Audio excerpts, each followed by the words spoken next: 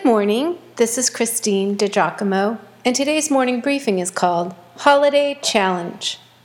My fingers had dark red blood on them, and when I went into the crowded ladies' room, no one even offered to help. But wait, let me explain.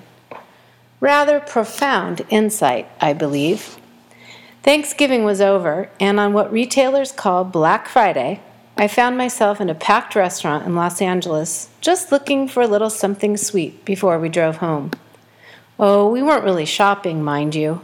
We had gone to see the Christmas decor and be in the mix, as they say. After a very long and sad day, the one table available was a tall one, which, of course, had tall chairs. I looped my tote bag over one corner of my seat and sat down, though almost immediately I smelled something. Whoops, my bag had fallen to the ground, and something had broken inside. Picking it up, I reached my hand in, felt the shards of thick glass, and brought my fingers back out, drenched in dark red blood. A lot of it. Instantly, I shot to the nearby ladies' room to examine the damage.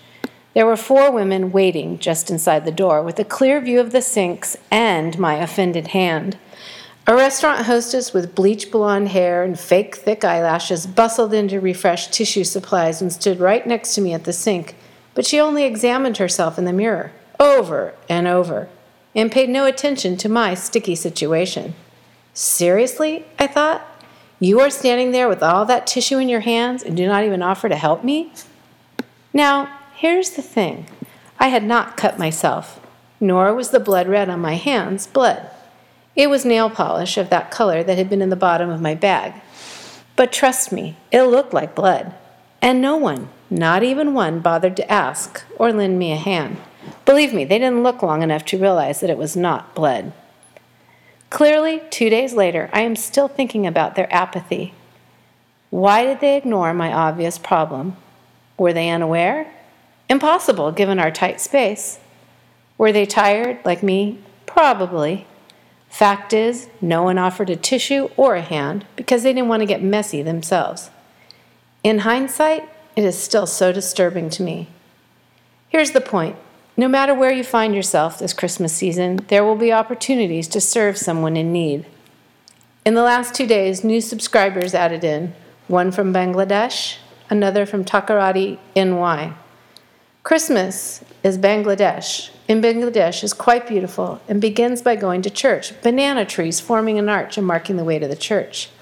Takoradi is in the African country of Ghana, where Christmas is indeed celebrated, though it looks quite different and feels different than in the USA. The point is, wherever we find ourselves, in these next 4 weeks, there will be people out and about, smiling people, hurting people, tired people, crying children, just people.